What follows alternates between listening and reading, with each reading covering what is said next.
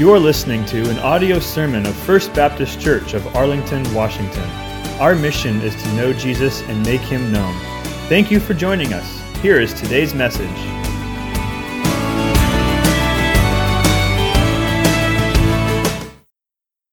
When you read through the Psalms, you find that David often talked about the Lord being his rock. And that term, of course, is a metaphor for his safety, his protection. In 1 Samuel 23, and that's what we're going to be looking at, so you may want to turn in your Bibles to the 23rd chapter of 1 Samuel, we read about such a rock where David and his men found themselves as Saul and his army were moving around the mountain, and Saul was evidently using what we call a pincher type of method of attack, where he divided his army, and part were going around the mountain one way and the other were going around the mountain the other way, and they were going to capture David with Saul's intent, of course, to kill him. And had it not been for God stepping in at that very moment and bringing news to Saul that the Philistines were making a raid on the land, David would have fallen into his hands. And at the end of 1 Samuel 23, verse 28, we read, they called that place the Rock of Escape. The Rock of Escape, and that's what I'm going to be talking about this morning, your and my Rock of Escape. One wonders just how many times and places each one of us has found ourselves in that the Lord has stepped in and delivered us, being our rock of escape. This morning's chapter in the life of David reminds me of the Apostle Paul's description of the Christian life found in Romans 8, verses 35 through 37. He begins by asking the question, who will separate us from the love of Christ? And then he proceeds to answer that, a good question to ask because of what comes next that comes into David's life as well as your life and my life as well. He says, will tribulation or distress? What about persecutions? Maybe it's going to be famine or nakedness or peril or even the sword.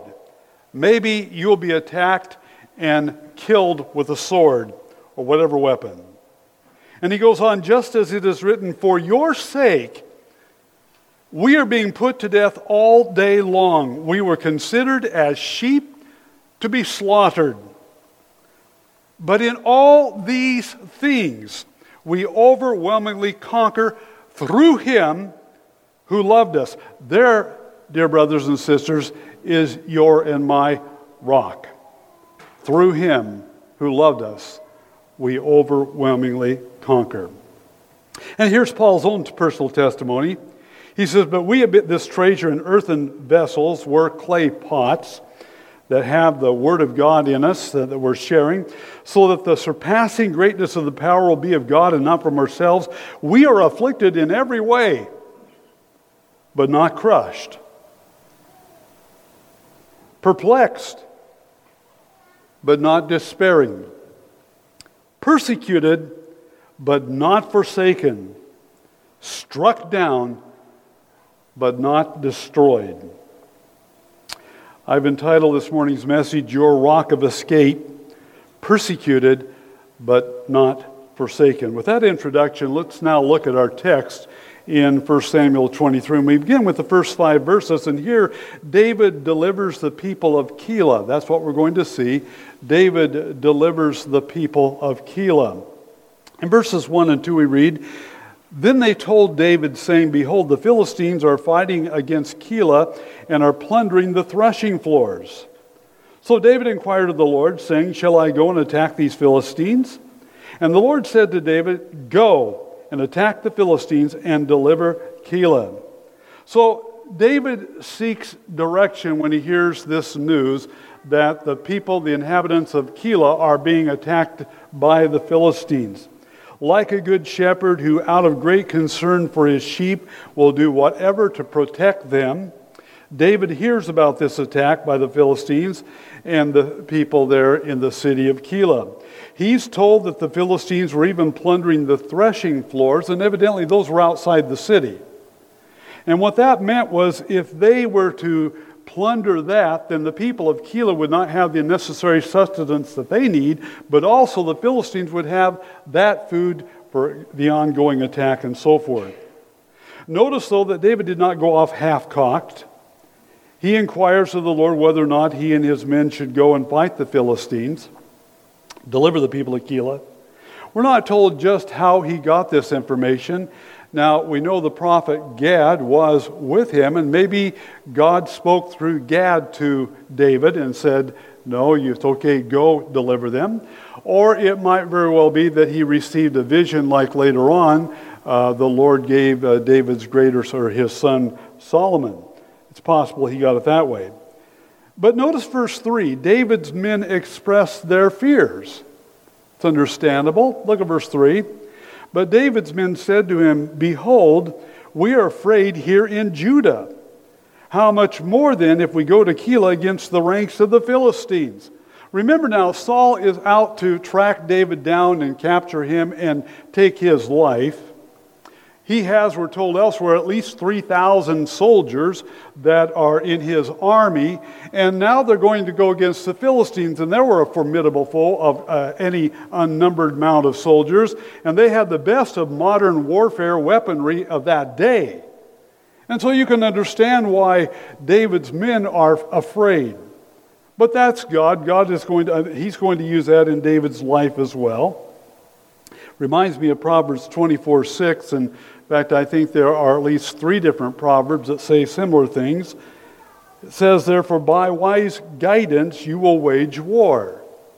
For by wise guidance you will wage war, and in an abundance of counselors there is victory.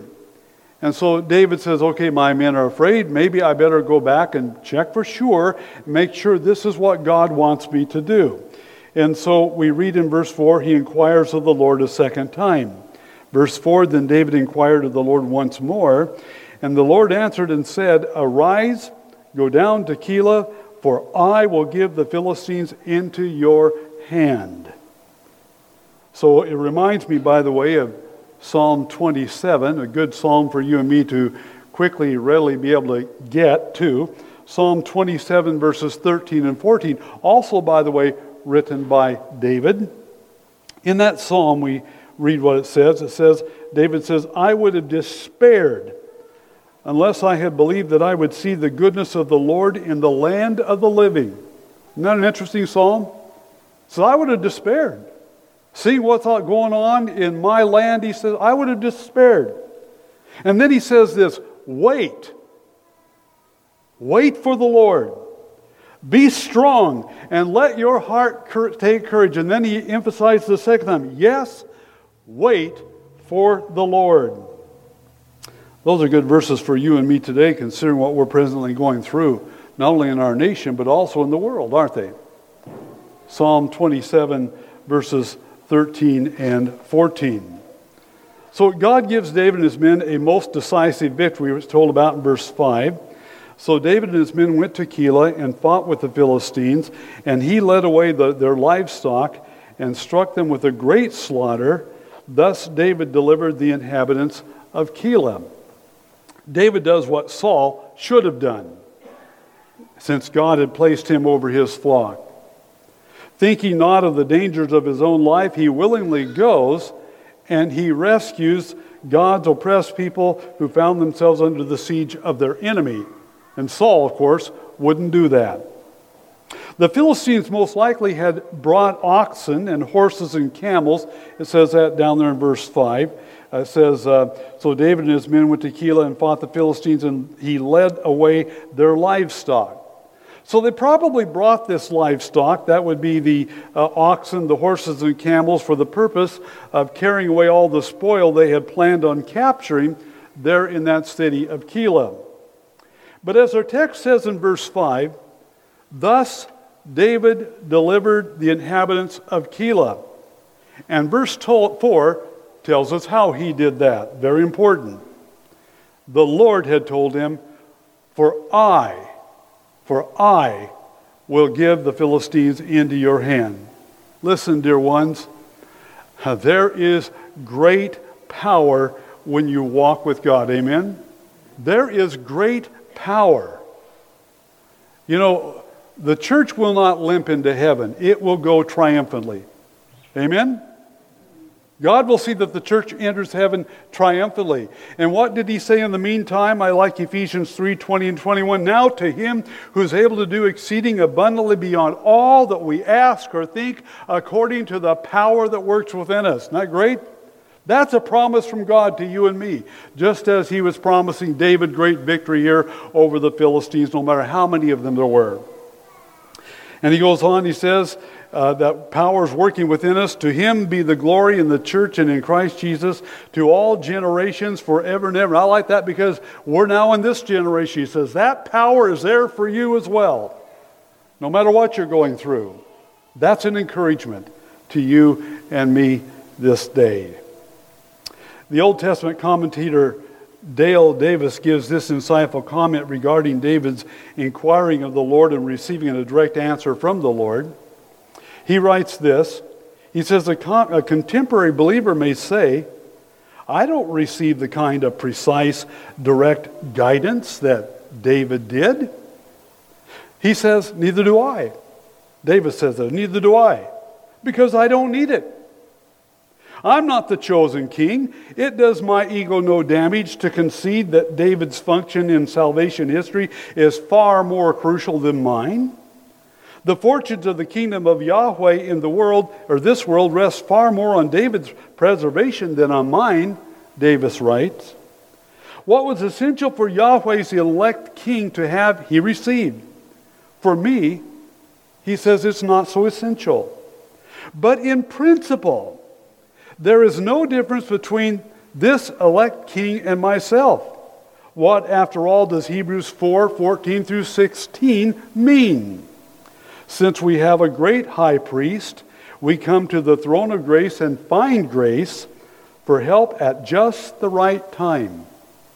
He concludes, knowing whether Saul will come down to Keilah can't be better than that. That's a great quote. We may not get that precise direction like David did, but God says, I am there as your high priest, and when you have a need, you come to me, and I will guide your life. So in verses 1 through 5, David delivers the people of Keilah. That's what we see there. Now in verses 6 through 13, Saul makes plans to destroy both Keilah and David. He makes plans to destroy both Keilah and David. We find in verse 6, the high priest Abiathar joins David at Keilah. Let me read verse 6.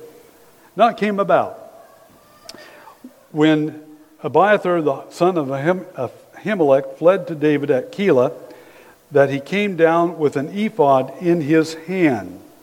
So verse 6 is like a footnote from the writer of 1 Samuel. And he lets us know that the high priest Abiathar has now fled to Keilah and joined David. That means that David now has both the prophet Gad in his camp, and he now also has the high priest Abiathar in his camp as well. While Saul has been completely forsaken by God. Though these words are not new in the Old Testament, we hear them as a bold pronouncement when David later admonishes his son Solomon, whom he chose to succeed him on Israel's throne. Listen to David's words of admonishment and his warning to his son Solomon. He says, as for you, my son Solomon, know the God of your father and serve him with a whole heart and a willing mind. For the Lord searches all hearts and understands every intent of the thoughts. And then these powerful words driven home to Solomon. If you seek him, he will let you find him. But if you forsake him, he will reject you forever. I can't but think that that was in David's mind about God rejecting Saul when he gave those words to his son Solomon much later on. And when we meet Saul here in 1 Samuel 23, he has been rejected forever by God. Did you get that? He has been rejected forever by God. What a frightening situation for one to find himself or herself in. It reminds me of the Lord's words over in Luke 12. You may want to write that in your notes. Luke 12, verses 4 and 5. I awakened this morning early, since I don't sleep much anyway, burdened and praying for some loved ones in our family that are one heartbeat from an eternal damnation. Think about being rejected forever by God. Listen to these words by the Lord in Luke 12, 4 and 5. He said to his disciples, I say to you, my friends, do not be afraid of those who kill the body and after that have no more that they can do. But I will warn you whom to fear. I'll warn you whom to fear. Fear the one who after he is killed has authority to cast into hell. Yes, I tell you, fear him. What a frightening thing to say. And Saul has now been forsaken forever by God. Don't let that happen to you.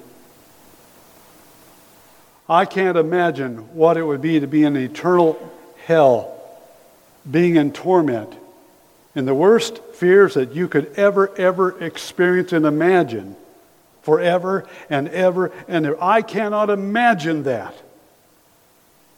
And yet he was forsaken by God, and Jesus warns us, you better fear the one who not only has power to kill, but to cast into hell. Yes, I tell you, you fear him. So Saul musters his army to go and destroy both Keilah and David in verses 7 and 8. Think about that, folks. Think about that. These are the people of God, the ones that God placed Saul over to protect and to shepherd. They are not his people, and he knows that. They are God's people.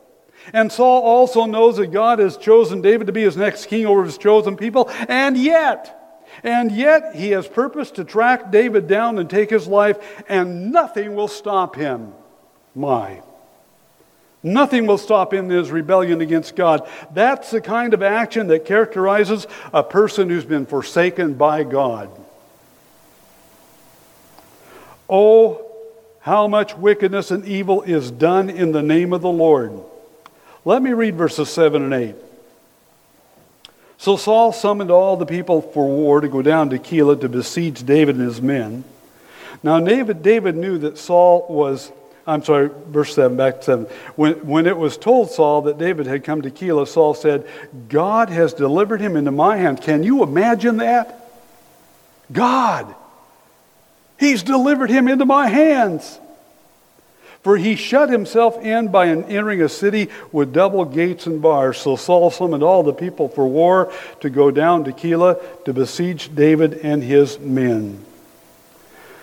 How much wickedness and evil is done in the name of the Lord. Saul says, God, wow! He's delivered him into my hands. What I'm doing is the right thing, and God is blessing it. This reminds me of Psalm 50, by the way, verses 19 through 22. In Psalm 15, verse 19 through 22, it's God who speaks here. Listen to what he says. You let your mouth loosen evil, and your tongue frames deceit. You sit and speak against your brother. You slander your own mother's son. These things you have done, and I kept silent. You thought that I was just like you. Isn't that what the world thinks? Their concept of God.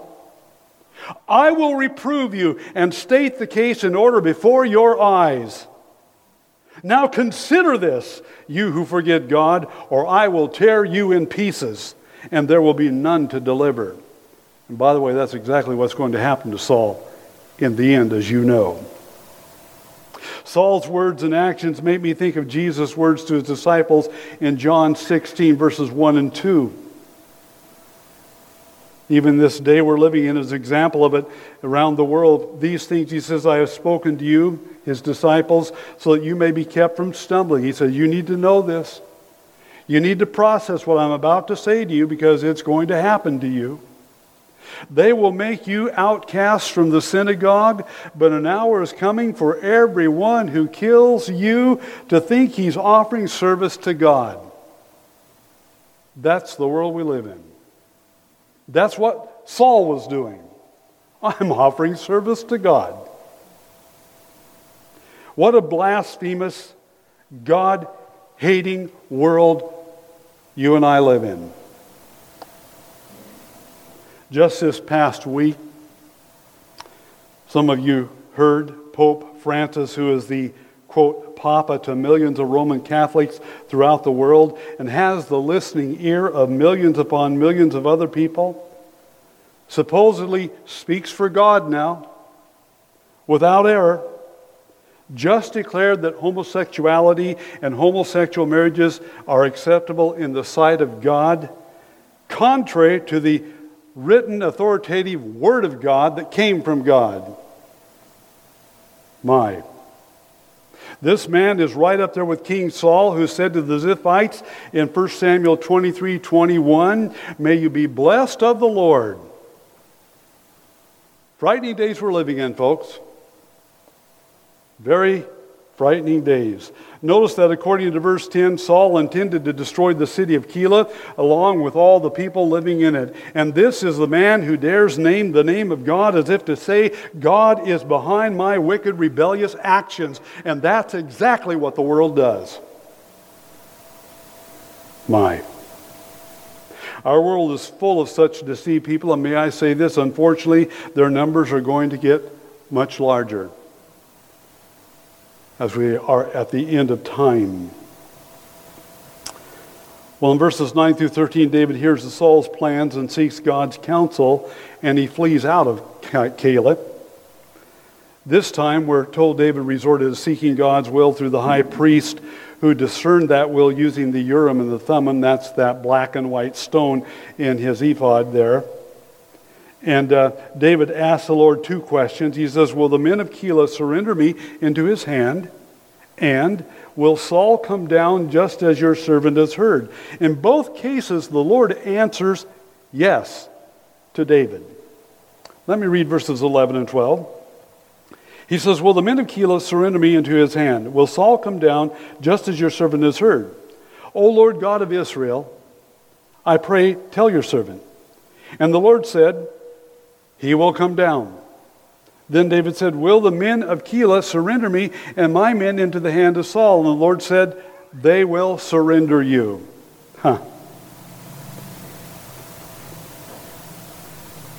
It may seem most ungrateful on the part of the men of Keilah to turn David and his men and surrender them over to Saul after they had just been delivered out of the hand of the Philistines by David and his army.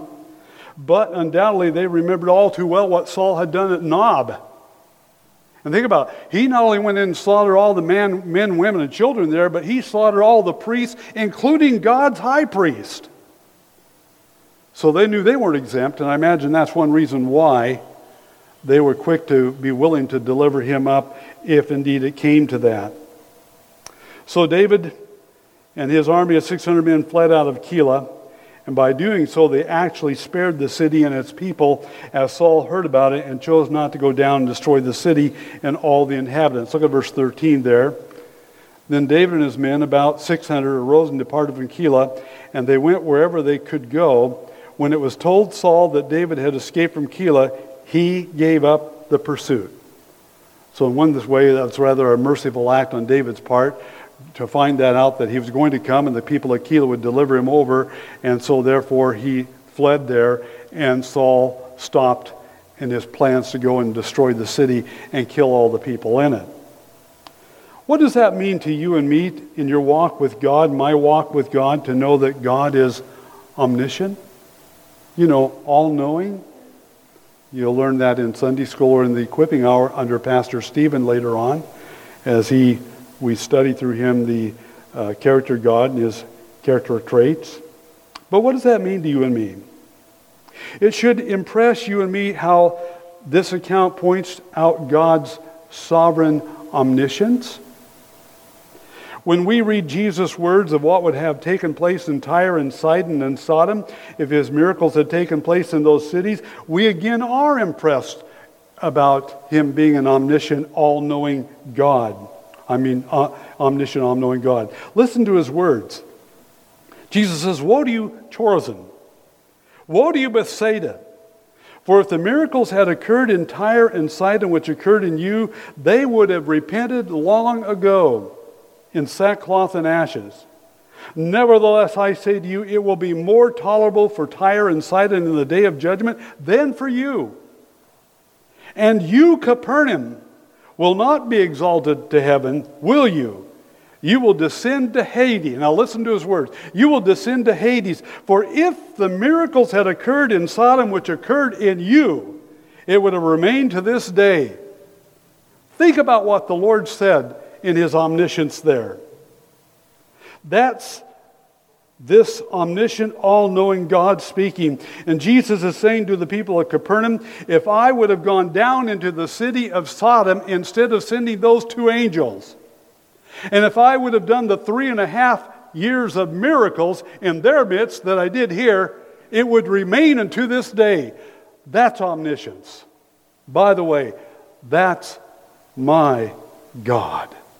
Amen? How wonderful to have him be my God, my rock of escape, if you please, here. What an encouragement to belong to this one true, omniscient, all-knowing God. Well, then David departs into the wilderness of Ziph with Saul daily pursuing him, verses 14 through 29. Verse 14, by the way, gives us the overview of David's days in the wilderness of Ziph. Let me read that. You can follow in your Bible. David stayed in the wilderness in the strongholds and remained in the hill country in the wilderness of Ziph. And Saul sought him every day. What a life. You thought your life was hard. Saul, with his 3,000 or so men, sought him every single day. But God did not deliver him into his hand. This is the land of very rugged and rough terrain. It's down by the Dead Sea near Masada. Evidently, David knew that land well. But like a pack of wild dogs, Saul and his army pursued David and his men every day, day after day, unendingly. Now, for those two most impactful words, boy, I've underlined them in my Bible in red. I love them. But God. Wow. But God. I've often thought of developing and bringing a message over those two words. But God. They're found some 44 times throughout your Bible. And just consider with me briefly now 4 of their occurrences in the New Testament. Acts chapter 2, 22 through 24, you can write them down, you need not turn there. But Acts 2, 22 through 24, Peter's sermon on that day of Pentecost. Men of Israel, listen to these words. Jesus the Nazarene, a man tested to you by God with miracles and wonders and signs which God performed through him in your midst, just as you yourselves know. This man delivered over by the predetermined plan and knowledge of God, you nailed to a cross by the hands of godless men and put him to death. But God, there they are. But God raised him up again, putting an end to the agony of death, since it was impossible for him to be held in his power. Another example of that is Ephesians 2. You know it well, but let me read very quickly those verses. Ephesians chapter 2, verses 1 through 7. And you were dead in your trespasses and sins. And by the way, if you're not on that rock or in that rock, Christ, this is a description God gives of you, and this is your condition. And you were dead in your trespasses and sins, in which you formerly walked, according to the course of this world, according to the prince of the power of the air, the old devil, of the Spirit that is now working in the sons of disobedience? Among them we too all formerly lived in the lust of our flesh, indulging the desires of the flesh and of the mind, and were by nature children of wrath, even as the rest. Think about that. There was a point when you and I were children of wrath, God's wrath hanging over our heads. And then those two great words, but God, being rich in mercy because of His great love with which He loved us, even when we were dead in our transgressions, made us alive together with Christ. By grace you have been saved. Wow. And raised us up with Him and seated us with Him in the heavenly places in Christ. And why did He do all that? So that in the ages to come He might show the surpassing riches of His grace and kindness toward us in Christ Jesus. I love those two words, but God. Boy, there's a third example of that. That's found in Romans 5, verses 6 through 8. It's similar to Ephesians 2. For while we were still helpless, that's right, lost, without hope, without God in the world, while we were still helpless, at the right time, Christ died for the ungodly. Not the self-righteous, not the religious one, but the ungodly. For one will hardly die for a righteous man, though perhaps for a good man someone would dare even to die. But God demonstrates His own love toward us, in that while Bill was yet a sinner, Christ died for him. And for you as well, amen? Let me give a fourth example, and that is found in 1 Corinthians chapter 1, verses 26 through 31. For consider your calling. All right, now he wants us to think about what we were like before we got saved.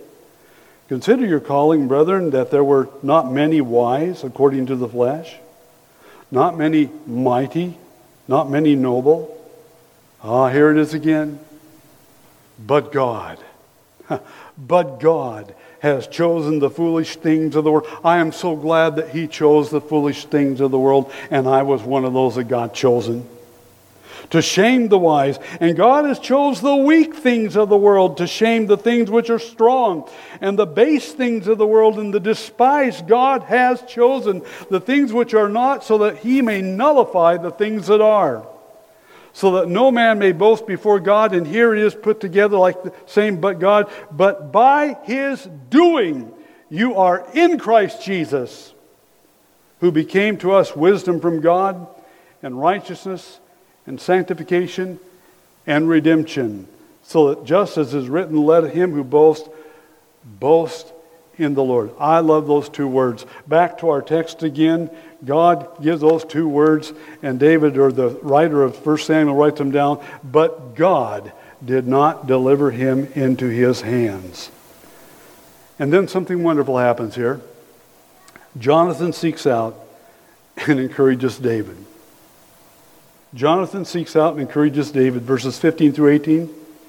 Here we see, dear ones, God's heart and His hand at work in David's life. And it's true in your and my life as well.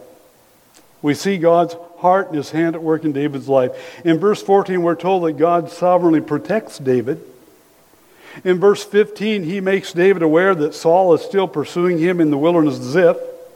And then in 16 through 18, God moves on the heart of Jonathan, on his heart, to search out David and come to him so as to encourage him.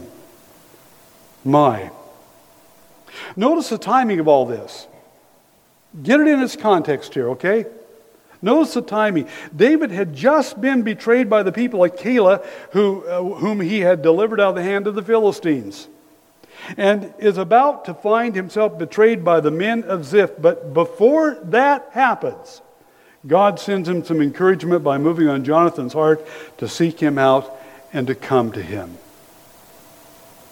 How did Jonathan encourage David? Let me read verses 16 through 18. And Jonathan, Saul's son, arose and went to David at Horsh and encouraged him in God. Isn't that good? He encouraged him in God. Thus he said to him, do not be afraid, because the hand of Saul my father will not find you, and you will be king over Israel, and I will be next to you, and Saul my father knows that also. So the two of them made a covenant before the Lord, and David stayed at Horesh while Jonathan went to his house. How did he encourage him? First, by his very presence, dear ones. He made the effort to track him down, find him, and go to him. He went out of his way to do that. It's interesting that he could do what his dad could not do, isn't it? Saul couldn't find him, but Jonathan had no problem finding him. Secondly, we're told he encouraged him in God. Underline that. He encouraged him in God. How did he do that? He reminded David and assured him of what everybody, including Saul, knew, and that is God had anointed him to be the next king over his people Israel. And then thirdly, Jonathan encouraged David by reaffirming the covenant that they had made between each other. This evidently was the last time that David would see Jonathan. But what an impact Jonathan made on David's life.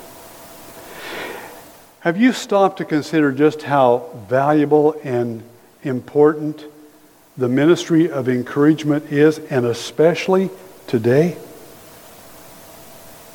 Boy, that's an important ministry, dear ones, and every one of us needs to be involved in that ministry. These are very difficult times that we find ourselves in. People are discouraged. They're fearful, aren't they? Even believers. They're fearful. People are isolated and they're lonely. Oh, how we need to encourage one another. Just read the Psalms and what happened to David. He was down at times. He was despondent. He was discouraged. You read those Psalms, you'll note that. But God sent Jonathan to encourage him. Go visit. Go visit. Let God use you to encourage some people. Phone people, encourage them with a word from the Lord. And then also send someone an encouraging note card. All of this is important today in this crazy, mixed up, messed up, dangerous world we're living in. So let God speak to you through His written word. He encouraged him in God. Let God use you to speak to others through His written word. Notice again verse 16, Jonathan encouraged him in God. Put this in your notes. Romans 15 verses 4 through 6. Romans 15 verses 4 through 6. Here's what it says.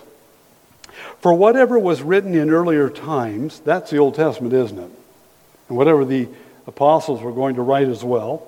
For whatever was written in earlier times was written for our instruction, so that through perseverance, and boy, that's what's needed today, through perseverance and the encouragement of the Scriptures. Get that?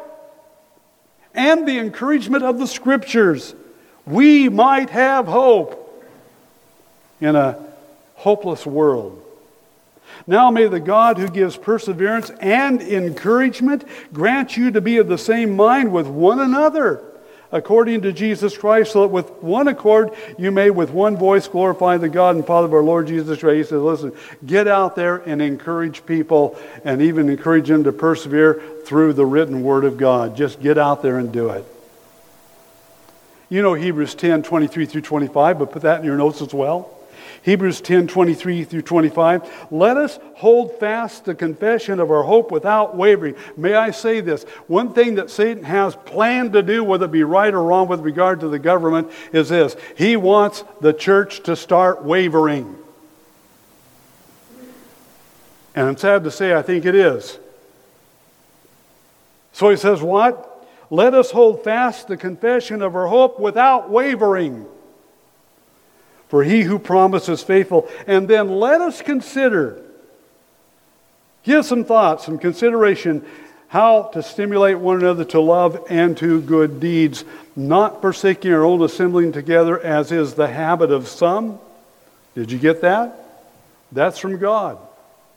not forsaking the assembling of ourselves together as is the habit of some, but encouraging, there it is again, encouraging one another, and all the more as you see the day drawing near. We could preach a long time on that because, dear ones, that day is drawing near. The one people that ought to be aware of that and act on that are the believers that know the Scriptures. Where's my amens? You know it. Listen, we're right on the edge of the Lord breaking into history and coming to take us home.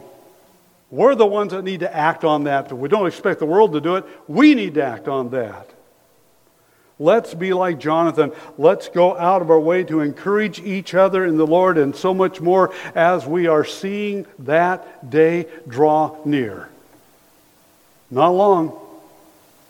He's going to come back.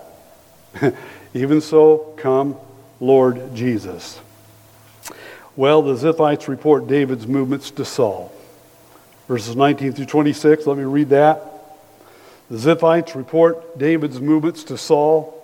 No one really needed that encouragement, just as we need it today. Then the Ziphites came up to Saul at Gibeah, saying, "Is David not hiding with us in the strongholds of Horosh, on the hills of Hachilah, which is on the south of Jeshimon?" Boy, they tracked him down. They did what Saul asked. "Now then, O king, come down according to all that's desire in your heart or soul to do so, and our part shall be to surrender him into the king's hand." Saul said, "May you be blessed of the Lord." Isn't that wonderful? How many use God for their wicked ways? "May you be blessed of the Lord, for you have had compassion on me. Go now, make more sure, and investigate and see his place where his haunt is, and who has seen him there, for I am told that he is very cunning." He's very cunning. "So look and learn about all the hiding places where he hides himself, and return to me with certainty, and I will go with you, and if he is in the land, I will search him out among the thousands of Judah." Then they arose and went to Ziph before Saul. Now David and his men were in the wilderness of Maon, in the Arabah, that's the south land, to the south of Jeshimon. When Saul and his men went to seek him, they told David, and he came down to the rock and stayed in the wilderness of Maon. And when Saul heard it, he pursued David in the wilderness of Maon. Saul went on the one side of the mountain, and David and his men on the other side of the mountain, and David was hurrying to get away from Saul, for Saul had his men were surrounding David and his men to seize them. So the Ziphites report David's movement to Saul. We must be reminded that God does not allow, we must be reminded that God does allow at times our arch enemy to do his damnable work even against us who belong to God. He does allow that at times. We need to understand that. The Ziphites betrayed David into the hands of Saul, who was possessed with tracking him down and ending his life. Perhaps the men of Ziph were trying to curry the king's favor. Kind of wonder what they're going to do after David became their king. Verse 21. Once again, Saul, although forsaken by God, invokes his blessing upon the Ziphites, believing God somehow is blessing his murderous plans against David. He then assigns the men of Ziph to search out David's movements, his hiding places, then report back to him so he can succeed in his plans to capture David. And the Ziphites do that. And these events caused David to later write Psalm 54, which you heard read this morning at the beginning of our service. Emascula David, when the Ziphites came and said to Saul, "Is not David hiding himself among us?" Verses 24 through 26, Saul now has all the information he needs and is convinced that he will now be able to execute his war plans and finally end David's life. He knows David and his men are on one side of a particular mountain with evidently crags and they can't get off of it. And so he evidently divides his army into two groups, making that pinch or move. One group is going around one side of the mountain, and the other's around the other side of the mountains, and it's all over for David. This is it. This is the moment of suspense in your scriptures, if you please. But then God steps in and delivers David out of Saul's hands. Verses 27 through 29. But a messenger came to Saul, saying, "Hurry! Come down, for the Philistines have made a raid on the land." So Saul returned from pursuing David and went to meet the Philistines. Therefore they called that place the Rock of Escape. David went up from there and stayed in the stronghold of En-Gedi, and that, by the way, is, I believe, just south of Masada, there by the Dead Sea. In the first part of our chapter, the Philistines are the enemy. Now in the last part of our chapter, they become the Savior. Interesting. That reminds me of Psalm 76:10. For the wrath of man shall praise you. With a remnant of wrath, you will gird yourself. By the way, he'll still do it today as well. Verse 28 tells us they called that place the Rock of Escape. I am so glad that in this wicked, evil, fallen world that is spinning out of control, God, the Lord Jesus Christ, is my rock of escape. And I can say with the Apostle Paul as well, that I may be persecuted but not forsaken. Amen? Can you say that? Is the Lord Jesus Christ your rock of escape?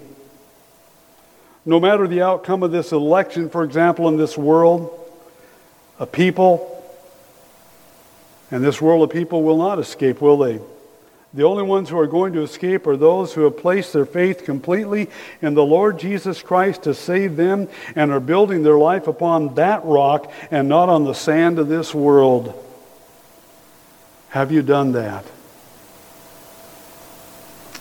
I conclude my message by joining the Apostle Paul in giving praise to my God, who is my rock. He says these words, "Oh, the depth of the riches, both of the wisdom and knowledge of God. How unsearchable are his judgments, and unfathomable his ways." Heavenly Father, it's good to read the Old Testament, the life of David, to see that he had difficult days, hard, frightening days, just like we often have as well. And those precious words, "but God." And then those ones that you bring into our life to encourage us, like Jonathan. And Father, even you get us to that place where the only one we can turn and look to is you. And that's true of salvation. There is no other name under heaven given among men whereby we must be saved except the name of your Son, the Lord Jesus Christ. And the pincher hold of the enemy is on us. And we live in this wicked, evil, fallen world as well. And we have a fallen nature we're dealing with as well. And we come to that rock of escape in Lord Jesus Christ, like David said in the Psalms, that rock is you.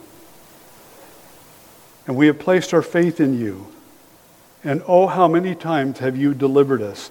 And God, I want to say among these dear brothers and sisters of mine, we will all who have put our faith in you and made you our rock of salvation, we will all get safely home to heaven to glory. How unsearchable are your ways. We praise you for that. And Father, we would pray for anyone that might have heard this message, be it here in the assembly or outside, listening by way of live stream or maybe later on, that you are not their rock. And I pray that those words that you yourself said, Lord Jesus Christ, I'll tell you who to fear. Don't just fear the one who can take your life. Fear him who can kill and also has power to cast into hell. I tell you, fear him. And may they turn to you in fear and say, oh, save me. Forgive my sin. Cleanse me. I'm trusting you and you alone to save me. And you become their rock of offense and deliverance as well and escape. In Jesus' name, amen.